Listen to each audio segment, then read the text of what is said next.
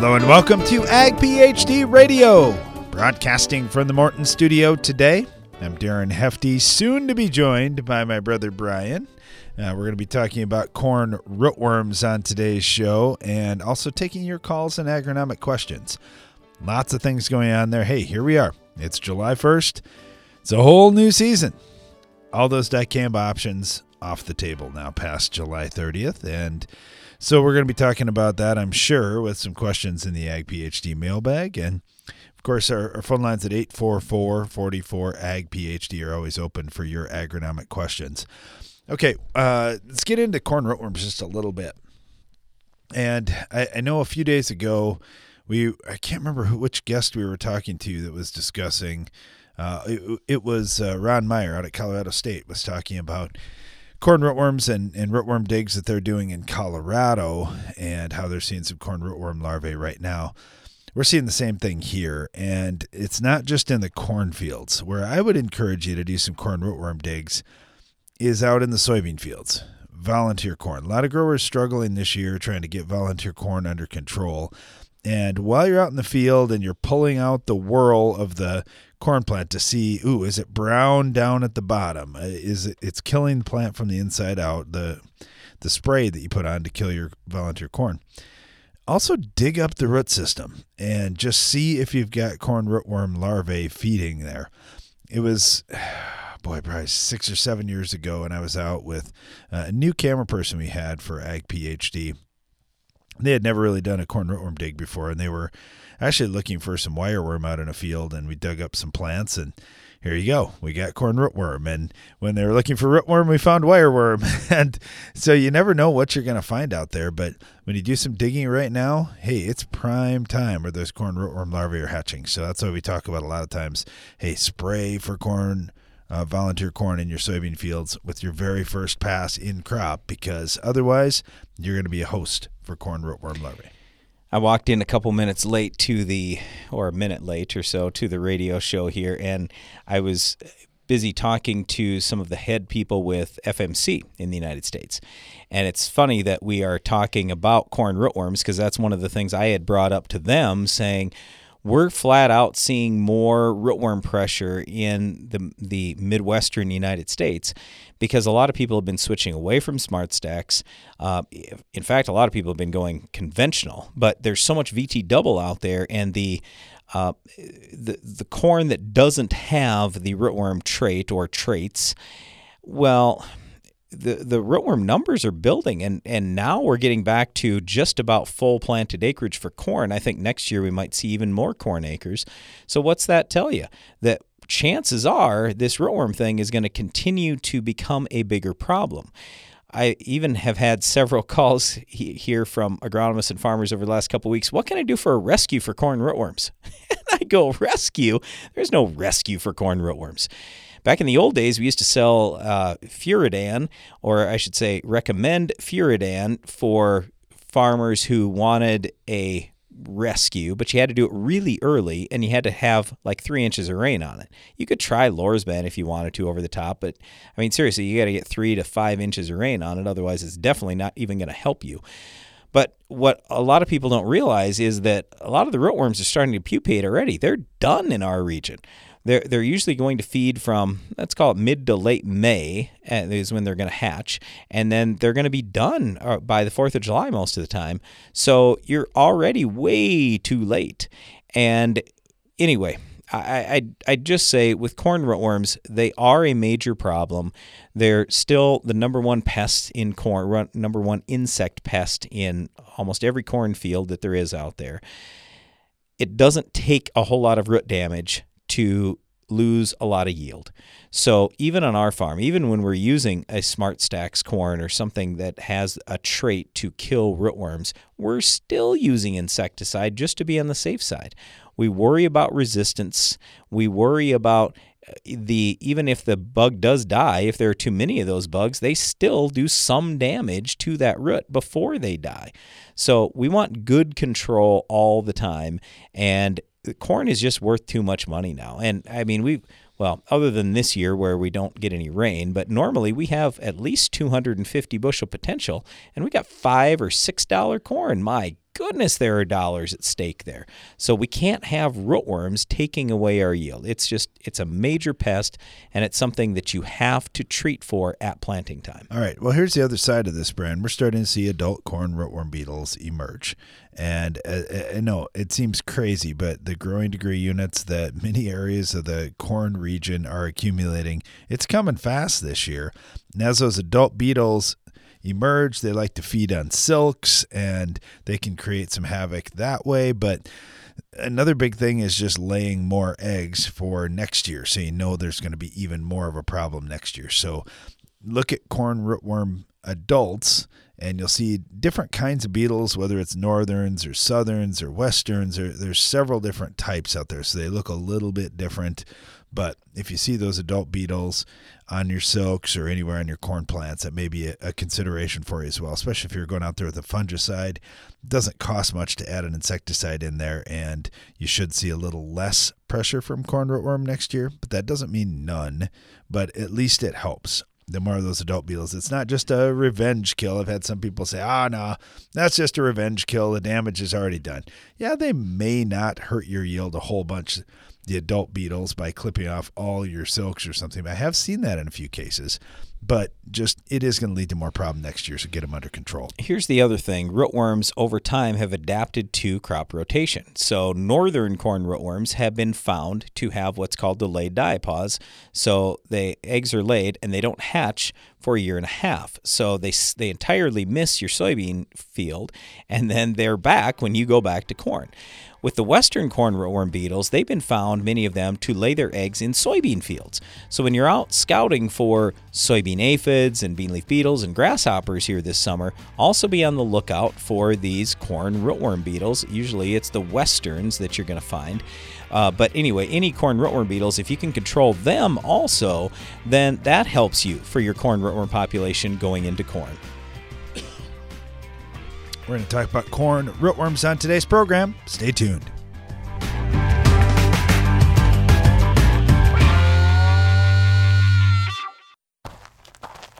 You work for results. That's why the Enlist Weed Control System gives you flexible tank mixing, near zero volatility, a wide application window, and proven weed control. Because the Enlist system was built for your results. Get better weed control with no ifs, ands, or buts at Enlist.com. Enlist.com. In an uncertain market, you need to maximize the quality and profitability of your stored grains by controlling profit-robbing insects. A tank mix of Dicon IGR and Sentinel EC insecticide, or Dicon IGR Plus, offers the long-term control of an insect growth regulator and the knockdown power of a broad-spectrum insecticide. Keep your grain clean with grain protectants from Central Life Sciences. To learn more, contact your local dealer or visit bugfreegrains.com. Join us for the Ag PhD Field Day, Thursday, July 29th on our farm near Baltic, South Dakota. Hi, I'm Darren Hefty. We're putting on a full day that you won't want to miss. Yield Champs will share about raising yields and profits. Industry experts will discuss drainage law, estate planning, grain marketing, and the H2A program. Plus, we'll show you dozens of research plots and have equipment running out in the field from Case IH, John Deere, AGCO, and more. Don't miss the free Ag PhD Field Day. Register now at agphd.com. If you've ever wondered how the Farmall got its name, here's an abbreviated list of the jobs the Case IH Farmall can do. Baling, cutting hay, feeding, hauling, loading, pulling, raking, cleaning barn, mixing feed, fertilizing, mowing, chopping, seeding, clearing, irrigating, furrowing, cultivating, hitching, digging, emergency tow, harrowing, hoisting, leading parades, excavating, grading. Let's make it simple. This tractor does it all. So no matter what you're doing, Can Do comes in red. Farmall. Learn more at caseih.com/farmall.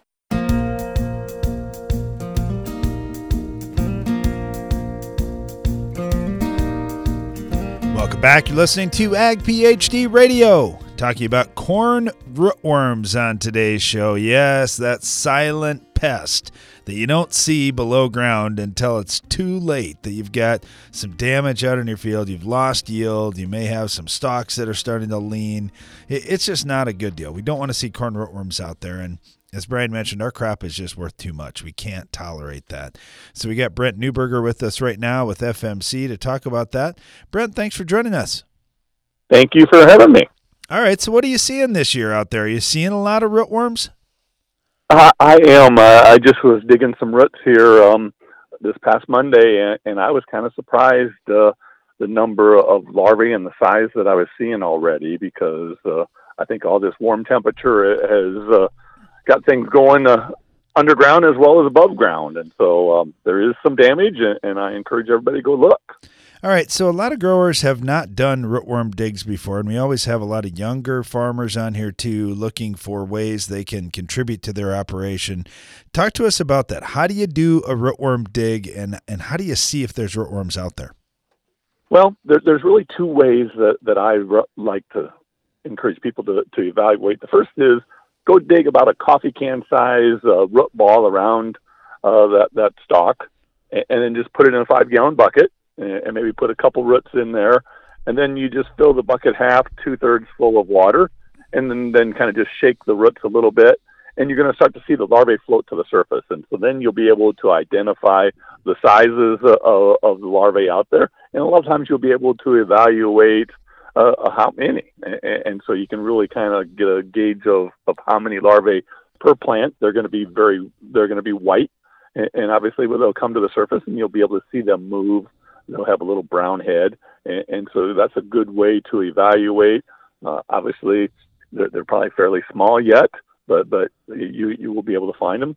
The other way you can just do is just wash off your roots and look for rootworm feeding, and it's very telltale. And you can always go on the web to look at what some rootworm feeding is and how to rate those roots. But it's the best way to evaluate how your rootworm program has been performing. All right, talk to us about how, for a lot of growers, their rootworm program is, well, I'll plant a corn rootworm product that has traits in it to try and stop these rootworms. How have the rootworm traits been holding up? It's starting to really, every time you pick up something from the university, you hear about more and more resistance that's developing. And I guess it's no different than what we see with the herbicides. And we're seeing, more resistance to Roundup every year. Is the point that, can you really even kill water hemp anymore with Roundup? And so the same thing with some of the traits. We use those over and over, and we rely on those as our sole method of control. And if you do that over and over and over and over again, at some point you're going to see a chink in the armor, and it's not going to start performing as well. There are a lot of things out there, and many growers that we talk to say, okay, I don't even care. If I'm putting a trait out there, I'm also going to be putting insecticide in. Talk to us about insecticide choices. I know there's a number of different products that you represent. What are you seeing, and what are some things growers should know? Well, a lot of people have really looked at, hey, what do I do to control that larvae and reduce that feeding? So they use a trait, or they use an plant insecticide to help reduce that. That's a good method, whether you're using liquid products like some of the Capturella flower products, or there's granules that you can use. But I guess the thing that I'm starting to see, and as I'm looking at the total rootworm management, is really looking at a different life cycle. And so I'm looking at, okay, we got the traits and stuff that's going to control the larvae and help, but how can we reduce that number of larvae? And the best way to do that is use some adult control the moms and the dads, the males and the females, so we reduce egg laying. If we reduce egg laying, we ultimately reduce the number of larvae the next year, so we're doing a selection and reducing our selection pressure. And the product that we've been using here the last few years, Stewart, is a new class of chemistry and has been doing an excellent job. That's good news. I agree. When we can get different chemistries out there, I think no matter if we're talking insecticides or herbicides or fungicides, I think that really helps us in terms of resistance management overall. And like you had mentioned with the traits, they're not quite working as well. So that's something we are definitely concerned about. We're talking with Brent Newberger here with FMC. Brent, thanks for all the info today. We really appreciate it. Keep doing those root digs and let us know what you find. All right. Thank you very much. You bet. I've got our friend Dean Grossnigel with Syngenta down in Iowa as well. Dean, how are you doing?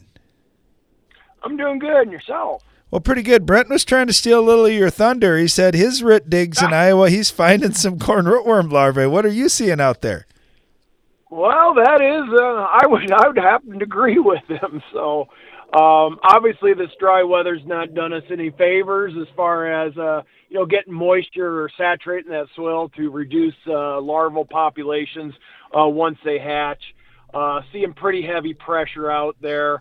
Obviously, this derecho ban that we have that went through is basically like growing corn on corn in some instances, and so we got a lot of volunteer corn that's going to keep some rootworms alive and hatch and cause problems for the next year. So I think it's a hidden problem that not too many people are talking about, but those people that are scouting their fields are finding corn rootworms and are finding that it seemed to be problematic again this year. So, I was talking about that a little bit to start the show off, that I don't think that a corn-soybean rotation really helps us very much with corn rootworm anymore, just because volunteer corn can definitely be a host, and so many operations that I see are not controlling that volunteer corn early. They're getting out there late, and then you have a year like this year where some of that volunteer corn got started late. I was just talking to a farmer this week that said, I didn't have any volunteer corn out there until we finally got a half inch of rain. It's the first rain we had. And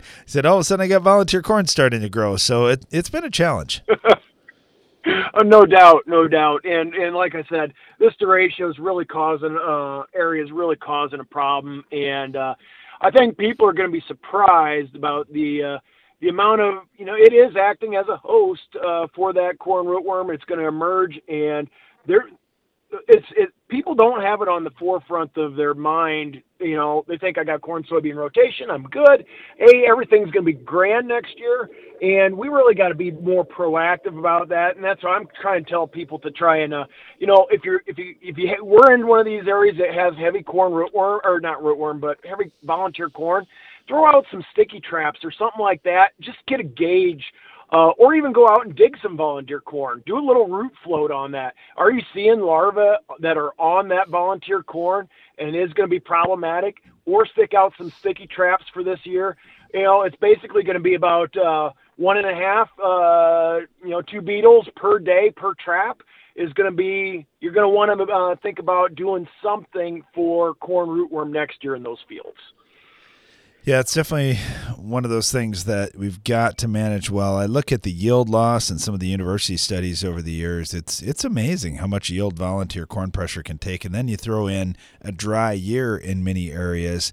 That's a challenge too, because corn gets taller than beans. It shades out and takes away sunlight, but it also takes moisture and nutrients with it. So that's definitely not a good thing. Talking with Dean Grossnickel here with Syngenta. Dean, any last comments you got on corn rootworm?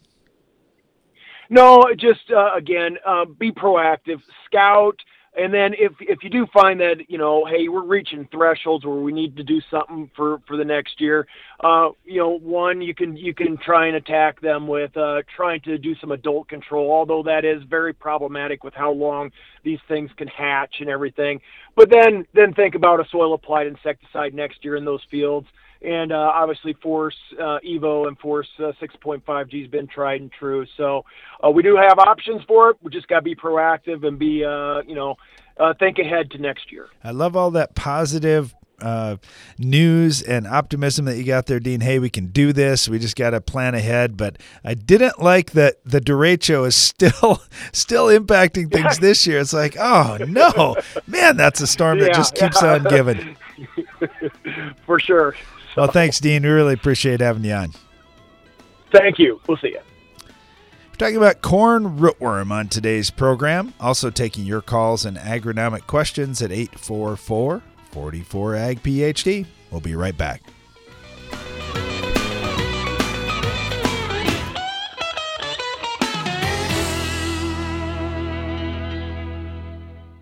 Pentair Hypro Ultra Low Drift nozzles are your ideal choice for the Enlist E3 herbicide system. With coverage comparable to flat fans and with 90% less drift, ULD nozzles meet all required standards for Enlist applications and provide optimal performance of contact herbicides. Learn more at pentair.com/hypro. Get an extra semi-load out of your grain bin. The End Zone from Farm Shop MFG can increase your stored beans moisture from 10 to 13%. On a 20,000 bushel bin, that's a free extra semi-load. Visit farmshopmfg.com for more. Help keep the toughest, most resistant diseases out of your fields with Lucento fungicide from FMC. An exclusive novel premix of 2 modes of action delivers broad-spectrum control and a long-lasting protective residual. Tackle key diseases in corn, soybeans, wheat, peanuts, and sugar beets. Choose Lucento fungicide from FMC. Visit your FMC retailer or lucento.ag.fmc.com to learn more. Always read and follow label directions for use. Maintaining your crops is as important now as it's ever been. Howler, a revolutionary fungicide from AgBiome, can help. It provides long-lasting protection from a broad spectrum of foliar and soil diseases that affect crops. Howler is OMRI listed, has multiple modes of action, and has minimal pre-harvest and re-entry intervals. It's flexible, easy to use, and is available right now. Visit agbiome.com/howler to learn more. Please join us for the Ag PhD Field Day coming up Thursday, July 29th on our farm near Baltic, South Dakota. I'm Darren Hefty. The Ag PhD Field Day is the largest farm field day in America, and we have a lot planned again this year. We host the event just one day each year as a way to say thank you for listening to Ag PhD Radio and watching Ag PhD TV. We have free admission, free parking, and free food and drinks throughout the day. We've got yield champs from across the country speaking about raising higher yields and increasing profits. We also have speakers on drainage law, estate planning, changes in farm tax laws, grain marketing, and the H-2A program. Plus, we'll show you some of the dozens of research plots we're working on. Rob Sharkey will be there to do a live Shark Farmer radio show, and we'll have equipment both on display and running out in the field from Case IH, John Deere, AGCO, and more. Don't miss the free Ag PhD Field Day, Thursday, July 29th. Go to agphd.com to learn more and register. When it comes to crop disease, the longer you wait, the more damage you do. Stop the clock on crop disease with DuPont Approach Prima fungicide from Corteva Agriscience. Approach Prima fungicide quickly surrounds the surface of the plant for rapid absorption, then moves throughout the plant, providing full protection of each leaf and stem, even those that have yet to emerge. Uptake occurs on day 1 for healthier corn, soybean, or wheat crop that can deliver higher yield potential and increased revenue per acre. For more information, visit approachprima.corteva.us or your local crop protection retailer. Always read and follow label directions.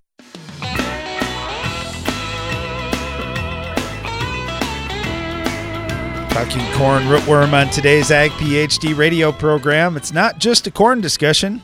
Talked about a lot of soybean fields that we're seeing corn rootworm larvae out in right now as well.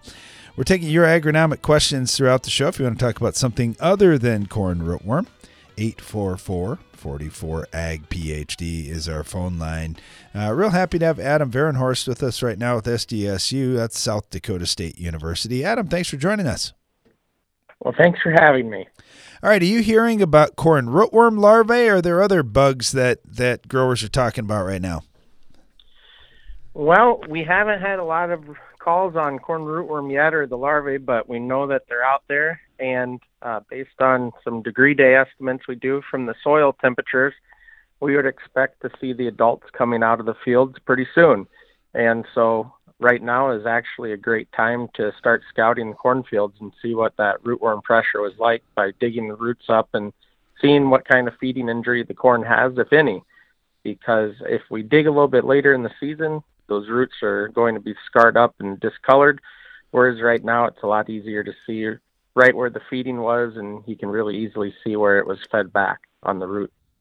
Yeah, I've had a number of growers talk about root issues this year, and some believe them to be a cause of, believed rootworm to be the cause. Others thought, well, maybe it's just hot soil and the roots have had trouble going down. How do you see and how do you determine, hey, this is for sure corn rootworm feeding?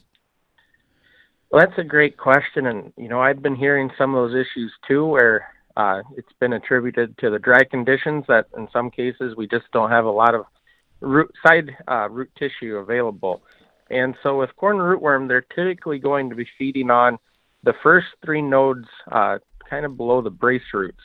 And so if you have root tissue below there that's not really fed on, but you have a few nodes or the rows around stalk that are fed back, that's probably a pretty good indication that you have some rootworm pressure. And in those real severe fields where it's been really heavy pressure for probably more than just this year, in some cases there just won't be any root tissue at all left. But typically with the corn rootworm, where we have that kind of pressure, like I had mentioned, if they have a little feeding, eventually those will scar. So a good root is nice and white. If you get some feeding on it, you'll have brown discoloration. And so that's another way to tell the difference between just the environmental impact and whether or not there's some insect pressure. On some of these rootworm digs, I've had growers tell me that wireworm was a problem early this season, and they're still seeing some out there. What are you seeing with the wireworm population in South Dakota? It's kind of a variable issue, and it's anybody that's ever scouted for those know that they're kind of a pain, because to really get a good idea of what kind of wireworm pressure a field has, you either need to put bait stations out in the fall or really early in the spring prior to planting. And so we know from some of our other research that we do have areas in South Dakota, especially where we have rotations with small grains, we can see quite a bit of wireworm pressure. And then, like I had mentioned, it's very variable from field to field, and there's not really a good way of knowing if you're going to have a problem other than just scouting. But I hadn't heard a lot of problems this year with wireworms, but they're another one of those pests early season that they'll do a lot of root feeding, and they can feed even just right on the developing seedlings, so they can cause a lot of stand loss very quickly. I know growers have different strategies for fighting against some of these pests on corn, one of them being using the BT traits, another higher use rates of neonic seed treatments, and then, of course, some of the insecticides that growers could put in furrow trying to go after these rootworm. What of those treatment methods, which ones do you see working well? Which ones do you have some concern about? In South Dakota, we haven't had any confirmations really of any issues with corn rootworms towards the BT proteins. However, there probably are fields out in the state, and they just haven't been reported, or just they haven't been noticed as having an issue.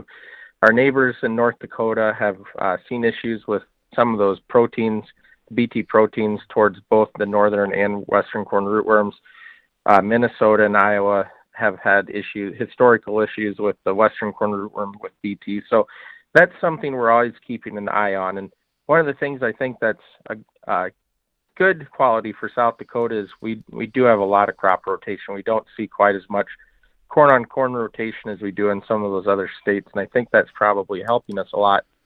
And as far as the insecticides, I know a lot of people are starting to switch back, moving away in some cases from the BT, going back to those in-furrows and or neonics with the BTs. One of the big things we always remind people is if you are using a BT, you can have a seed treatment on that, but we do not recommend using in-furrow insecticide, just because at that point you're doubling up, and if you aren't getting a benefit out of either the soil insecticide or the BT, it's more economical to choose one or the other and not put both out in the field at one time.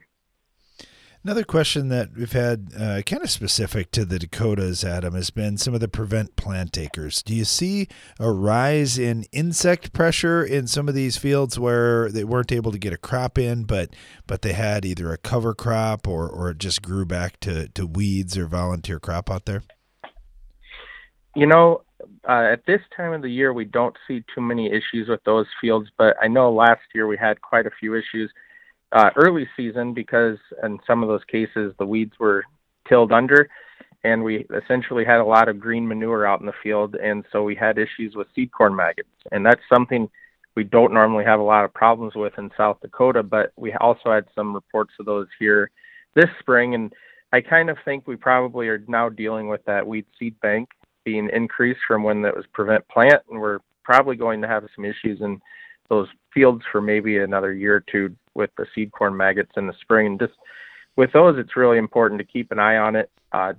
Can put an application on to slow them down after the crops emerge. Before they emerge, the neonic seed treatments are really our best option in trying to reduce those and slow down their feeding. So those, and then my guess is we are probably seeing some increased wireworm pressure in those fields as well. So anytime we get green material in the spring, weeds growing, it can lead to a lot of issues because it also can attract some of our cutworms and other pests that are looking, the moths are looking for those areas where there's already cover and a place to lay the eggs. So just always something to keep an eye out for. Yeah, it certainly is. One last question, just switching gears here, Adam. Talk to us about the gall midge larvae issue in soybeans. What are you learning on that? Are you finding any control methods at work? And are you seeing populations staying flat, or are they on the rise? So that's a great question, and it is something we've been working on as hard as we can for the last few years. And in South Dakota, we are seeing, especially down in the southeast counties, we are seeing some populations showing up. So we put traps out every spring to try to catch adults so we can time and try to get some applications of insecticides going to reduce the movement. But in South Dakota this year, we caught just a few adults, but we are finding the larvae in the soybean now. So there were obviously some adults emerging, probably more than what we were capturing. But we look at our collaborators down in Nebraska, they've been catching quite a few adults, and they've had larvae. They typically see the infestations a little earlier than us. And then in South Dakota, it seems like as you move north on the interstate, the issue becomes less and less. And I know in North Dakota, they've been looking for soybean gall midge for 2 years now, and they haven't come up with any yet. So as we move north, it doesn't seem like it does as well, and maybe also west. So there's a lot of things we're still looking at. We aren't sure if these dry conditions we're seeing in South Dakota this year are going to affect their populations. It's going to be a learning experience for us, and see if maybe we see either reduced or increased populations. It's probably going to be one or the other. But so far for management, we don't have a lot of options. They're one of those pests that once they get into the plant, they're going to be really difficult to manage, because from most of our observations, they're using either wounds from hailstones or the natural splitting in those early vegetative growth soybeans to enter the plant. The flies can't really lay the eggs in the plant. So and once they're in there, we just can't get them. It's one of those pests that inside that stalk, pretty tough to touch. Adam Varenhorst with SDSU, South Dakota State. Thanks, Adam. Stay tuned. We'll be right back. Do you need to replant soybeans due to cold temperatures, heavy rains, or another weather event? Weeds don't seem to care, and you have limited options for last-minute weed control. This is when you turn to Spitfire herbicide from New Farm. Unlike other Phenoxy herbicides, Spitfire can be applied up to 7 days before planting. Fields treated with the dual active power of Spitfire will benefit from weed control that will ease planting and help your beans establish a good stand. Spitfire from New Farm, here to help. No matter what time of the year it is on your farm, with a Bayer Plus Rewards program, earning and redeeming rewards are always in season. Because when you buy 2 or more eligible seed or crop protection products throughout the year, you earn $3 per acre in cashback rewards. Cash you can redeem and reinvest in your farm later in the season. That's Bayer Plus Rewards, and that's how we're helping make every part of your season, well, rewarding. Visit mybayerplus.com to learn more. See program terms and conditions for full details. Give your corn a strong defense against stress throughout the season with MycoApply Endoprime SC. MycoApply Endoprime SC uses 4 specially selected species of mycorrhizal fungi to protect your crop against stress. That means more access to water and key micronutrients while building a healthy soil structure for stronger crops for years to come. Stronger corn starts beneath the surface. Learn more about MycoApply Endoprime SC at endoprimecorn.com. Always read and follow label instructions. Please join us for the Ag PhD Field Day coming up Thursday, July 29th on our farm near Baltic, South Dakota. I'm Darren Hefty. The Ag PhD Field Day is the largest farm field day in America, and we have a lot planned again this year. We host the event just one day each year as a way to say thank you for listening to Ag PhD Radio and watching Ag PhD TV. We have free admission, free parking, and free food and drinks throughout the day. We've got yield champs from across the country speaking about raising higher yields and increasing profits. We also have speakers on drainage law, estate planning, changes in farm tax laws, grain marketing, and the H-2A program. Plus, we'll show you some of the dozens of research plots we're working on. Rob Sharkey will be there to do a live Shark Farmer radio show, and we'll have equipment both on display and running out in the field from Case IH, John Deere, AGCO, and more. Don't miss the free Ag PhD Field Day, Thursday, July 29th. Go to agphd.com to learn more and register. Revitec fungicide from BASF has been specifically developed for the selective soybean grower who doesn't compromise. If you think good is good enough, if you're okay with just achieving rather than overachieving, if average is your goal, this is not the fungicide for you. Revitec fungicide, brand new chemistry, 3 no-excuse modes of action, 0 modes of compromise. Sounds like the fungicide for you. Revitec fungicide from BASF. That's smart. Always read and follow label directions.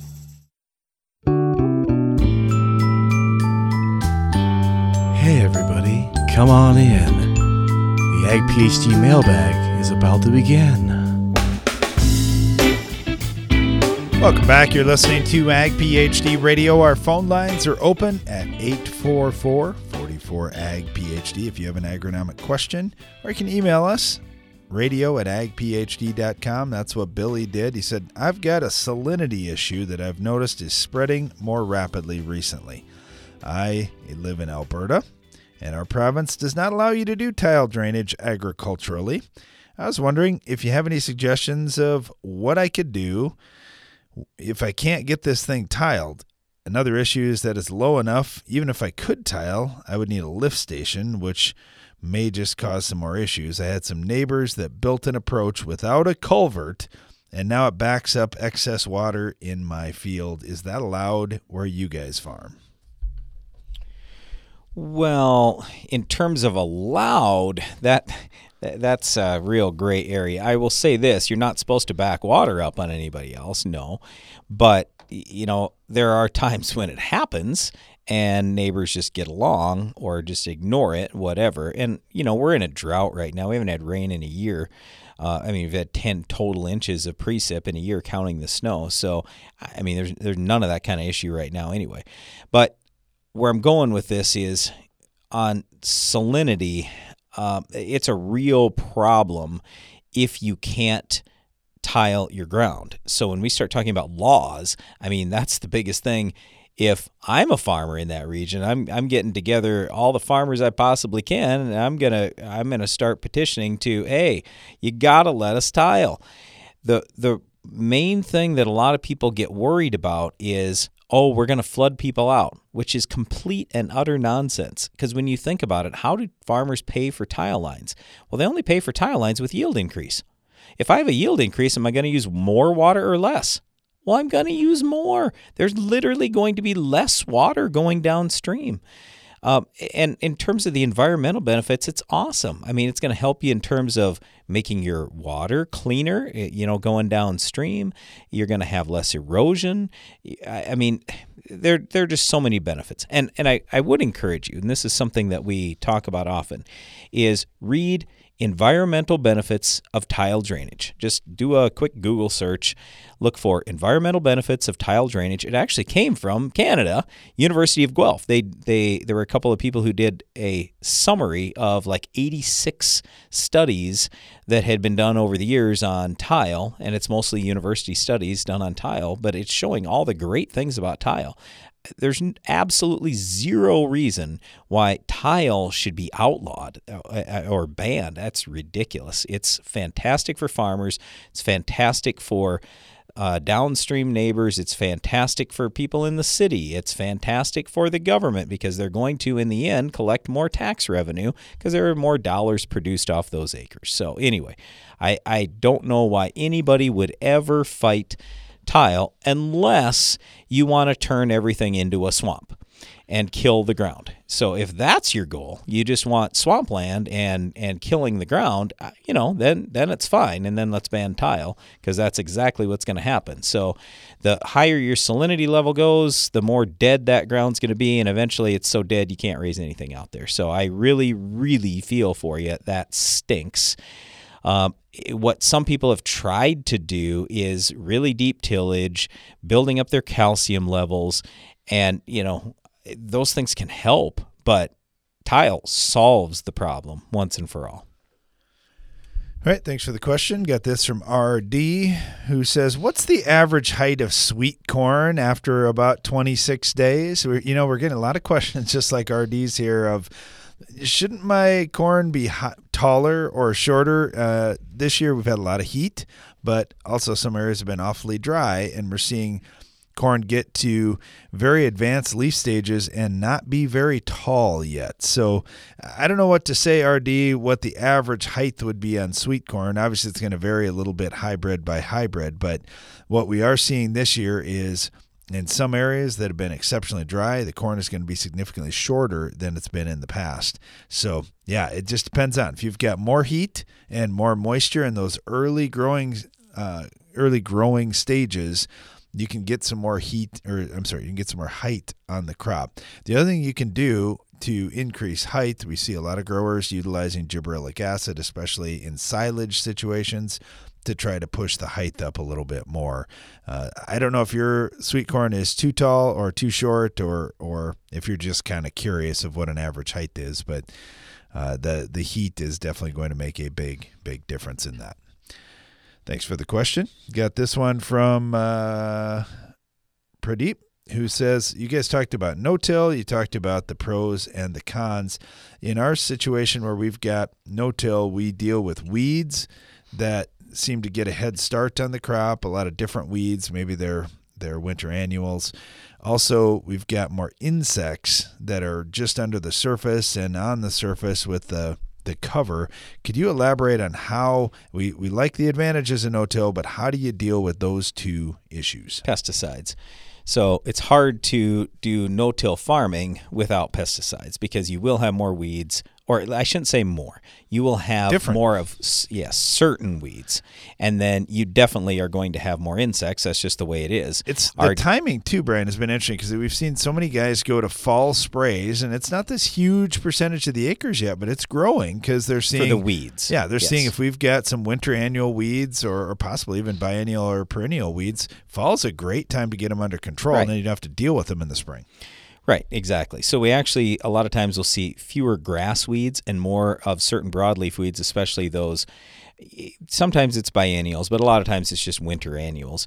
And you have to spray them in the fall, and then it works out fine. And now I'm talking our geography here. I don't know where you're from, but I'm just saying in where we farm in the northern hemisphere here, that's when we will spray them. Now, with the bugs, yes, you're going to have more insects in no-till. That's just a fact. What our dad used to talk about, and our grandpas as well, is in order to control bugs, all they used to have was the moldboard plow. And so they would bury stuff, they'd die, and then at least they had fewer insects. But today we have pesticides that are amazing. So a lot of the pyrethroids, for example, they're great and very, very inexpensive. And by the way, the pyrethroids come from the chrysanthemum flower. So when people get all disturbed about, oh my goodness, you're spraying chemicals out there, well, I'm basically sprinkling a flower all over my fields. So what's wrong with that? And, quite frankly, with a lot of the herbicides that are used today, too, they were derived from natural things like the HPPDs, for example, that came from a callistemon tree. So they're from a tree. So that's the kind of stuff that we're developing, or the industry is developing more and more of, and it's really exciting. Right, to get this question or comment in from a 92-year young farmer. He said, I got a message for the Hefty Boys. You guys are talking about the media, and the local media is not broadcasting farm information. I think you should have a school for some of the local media to try to educate them on what's actually happening in the farming community. Well, yes, we would love to have more media people participating in the things that we do. But here's been our experience in the past. We found that the media people show up and they aren't there to learn. They're there to judge, and they're there with an agenda where basically if they think farming's bad, they think biotech's bad, they think pesticides are bad, it doesn't matter what you say to them and what evidence you give to them. They write something that is terrible or report something that is terrible. So it's unfortunate the direction that the media has taken in our country. I think it's very sad, and it's not news at all. So when they say news and, I'm going to watch the news, there's no news anymore. There's propaganda. So if you want to go watch some propaganda to one political party or another, or one agenda or another, that stuff's out there all the time. But I don't see a whole lot that's just actual fact and reporting with zero bias. So it's an unfortunate deal, but that's the world that we live in. So what we try to do is just appeal to the general public, who a lot of times is more open to understanding the facts, especially when they come from farmers. So we farm, we live on the land. I mean, for most of my life, I drank well water. I mean, the last thing I want to do is pollute my well water and stuff like that. You know, it's just... It's strange, some of the bad information that gets out there, but I'll just put it this way. Farmers here in North America are doing an amazing job producing safe and very inexpensive food for the world. We'll get to more of your questions in the Ag PhD mailbag next. Give your corn a strong defense against stress throughout the season with MycoApply Endoprime SC. MycoApply Endoprime SC uses 4 specially selected species of mycorrhizal fungi to protect your crop against stress. That means more access to water and key micronutrients while building a healthy soil structure for stronger crops for years to come. Stronger corn starts beneath the surface. Learn more about MycoApply Endoprime SC at endoprimecorn.com. Always read and follow label instructions. You can count on AgroLiquid for precision crop nutrition. When you don't get all your potash down in the fall, when weather or market prices change your management strategy, or when you want to balance your fertilizer program with micronutrients, AgroLiquid is ready with the products and application flexibility you want for in-season crop nutrition and the research-proven results you need. AgroLiquid. Apply less. Expect more. Find a retailer at agroliquid.com. Morton Buildings knows that great buildings need great people, and we want you to be the newest member of our team. Morton is expanding its construction crew, and we're seeking new and experienced candidates to fill our crew member positions. Morton provides great pay and training, so be a part of the next generation to build Morton. Don't let the opportunity to join the best construction crew in the business pass you by. Learn more on our careers page at mortonbuildings.com. Please join us for the Ag PhD Field Day coming up Thursday, July 29th on our farm near Baltic, South Dakota. I'm Darren Hefty. The Ag PhD Field Day is the largest farm field day in America, and we have a lot planned again this year. We host the event just one day each year as a way to say thank you for listening to Ag PhD Radio and watching Ag PhD TV. We have free admission, free parking, and free food and drinks throughout the day. We've got yield champs from across the country speaking about raising higher yields and increasing profits. We also have speakers on drainage law, estate planning, changes in farm tax laws, grain marketing, and the H-2A program. Plus, we'll show you some of the dozens of research plots we're working on. Rob Sharkey will be there to do a live Shark Farmer radio show, and we'll have equipment both on display and running out in the field from Case IH, John Deere, AGCO, and more. Don't miss the free Ag PhD Field Day, Thursday, July 29th. Go to agphd.com to learn more and register. Your soil, your season, your edge. Make the new 3-point Soil Warrior Edge from Environmental Tillage Systems your strip tillage system. Because you don't get to choose the condition of your soil, the Soil Warrior Edge is engineered to handle whatever's in your fields. And that same durable engineering goes the extra acre when that's what you have to do. The new Soil Warrior Edge 3-point mounted strip till system. Learn more at soilwarrior.com.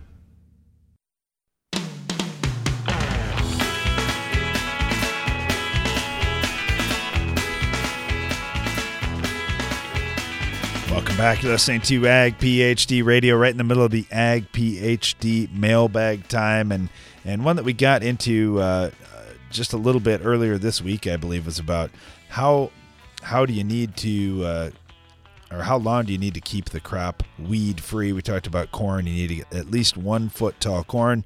I got one from MA. He said, so if I get you right, weeds do little to affect your yield if your corn is past 2 feet tall. That's right. They aren't going to impact this year's crop as much if you've been weed free up to that point. But then, yes, you're going to have seed production out there. So you're going to have weed seeds. So you're going to have more of a problem next year. That's why it's important to get them under control. Let's head to the phone lines here. Got our friend Patrick Gotch, RFD TV with us. Patrick, how you doing? I'm doing good, fellas. How are you? We're doing well. What have you got today? I just wanted to remind you there is one unbiased news service out there that gets the news each day. It's called RFD TV. I was wondering, and Brian didn't say anything, so I'm like, we're going to get a call here. So you got one. No, I appreciate that, Patrick. And, honestly, I'm glad you called in, too, because we get this a lot. We hear from people, and they say, well, you guys need to do more to speak up. And I'm sure you hear the same thing at RFD TV, and we just encourage everyone, hey, you're a farmer. Speak out. Tell people what you do. How do you encourage farmers when they say that? I know we've been running the scroll on the air for quite some time now. The whole goal is to reconnect city with country again, and that's why we're pushing so hard with this scroll to contact your senator and congressman and encourage them to support this agricultural news and rural content bill that we're trying to get attached to this rural infrastructure bill or something else. It is very important, and you're right on when you talk about the other news. That there's just no real news out there anymore on a national basis from urban-based television networks. So, Patrick, why do you feel like, and at least this is the way I feel, that almost all the news or any reporting that there is, any stories that there are, it's all negative toward agriculture? Why isn't there positive stuff about agriculture? The level of knowledge, the connection to rural America isn't there anymore. They don't get it. I mean, and 40 years ago, everybody, grandma and grandpa had a farm. Yep. Mom and dad had a farm, or they came from the farm, and it's a generation removed now, and it's just misinformation. It's like, New York City used to be where they held the NFR every year. And we were trying to get a rodeo in Madison Square Garden last year before COVID, and we were doing it for one reason only, is that they've gotten so disconnected from rodeo that things like animal rights issues that our misconceptions are allowed to grow. So it's a big problem, and all that. It's just it's not healthy for either urban or rural America. So, but somebody's got to start doing it, and that's what we're trying to do in connecting with city and country again. Yeah, you bring up the animal. Anyhow, go ahead. That's a little too serious. I got. I just want to tell you guys, we're really looking forward to Ag PhD Field Days this year. We're going to be up there with Mark Oppold, broadcasting every half hour, some kind of hit. And then my brother is going to come up, Mickey. So it's going to be the Gotch brothers coming up to the Hefty brothers. And we were thinking yesterday maybe challenging you guys to a wrestling match. I was thinking a pie eating contest or something, match Patrick. Doesn't sound fun. Yeah. Hey, that's pie eating. That sounds boring. Yeah. And by the way, Mickey is one of the stars of the Next Level Farming TV show that you can see on RFD TV. So, So Patrick, what do you think of Mickey's performance so far on the Next Level TV show? I didn't know he was so bullheaded. He's been farming 35 years and had a lot of success. And trying to get him to change his ways and do things the way Randy and David want to do has been kind of fun to watch. A lot of the great stuff Alex isn't putting on the air.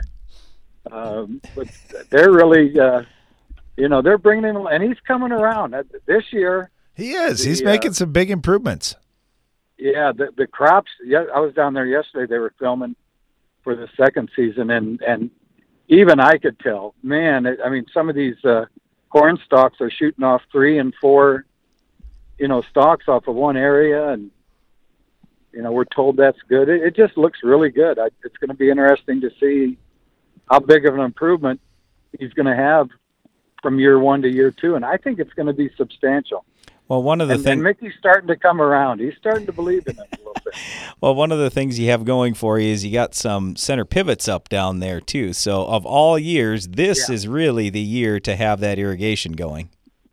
Yeah, we had Valley Irrigation out yesterday, and they've got sensors in the field, and just they've been running almost nonstop. We put in electric motors on all of them, and got the local power company to bring power out. So yeah, they might pay for themselves in 1 year. So Patrick, you talk to a lot of ag companies. What are companies saying to you? What's kind of top of mind for you and for them as you're having discussions with them here over the last 3 months?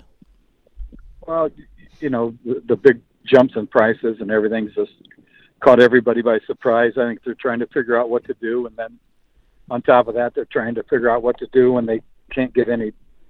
They're limited on getting products or computer chips or whatever else. So I don't know. It's but there's nothing but enthusiasm out there. Enthusiasm for agriculture, enthusiasm for Western sports.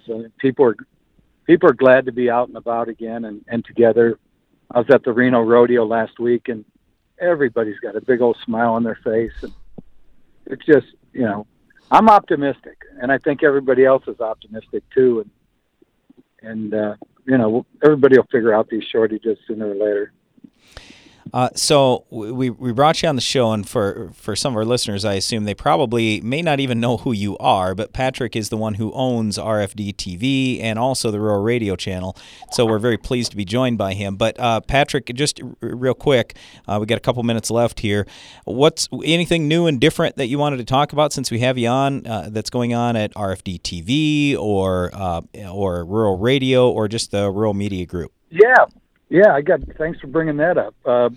Today, Scott Shalady started as a full-time market analyst at RFD TV. We're really trying to step it up, with prices going up 90 cents and 40 cents and down 50 cents 1 week. We want to, really expand, do a lot more than just, corn's up 4 cents today. And, we want to really get in and behind it. Scott knows a lot of people in Chicago and around the country.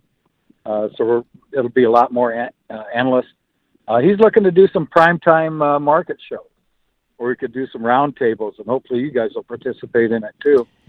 If you get Cargill and Archer Daniels Midlands and everybody, and really do some educational shows now, more on puts and calls and everything that can be moved. One of the things that he and I were talking about this morning is that one of the reasons these markets jump so much now is there's no traders in the pits anymore. I don't know if people realize that. I mean, it's all electronic now, so. Well, we have a first cousin who still has a seat on the board, and he lived in Chicago for many years. He moved to Spearfish, South Dakota, I'm going to say 7 years ago. Right. Still trades, but it's remote. Right. He has somebody, that works for him in Chicago.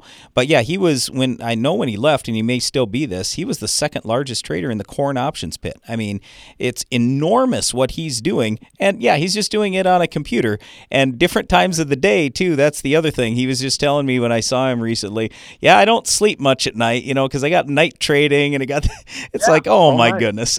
It's really something.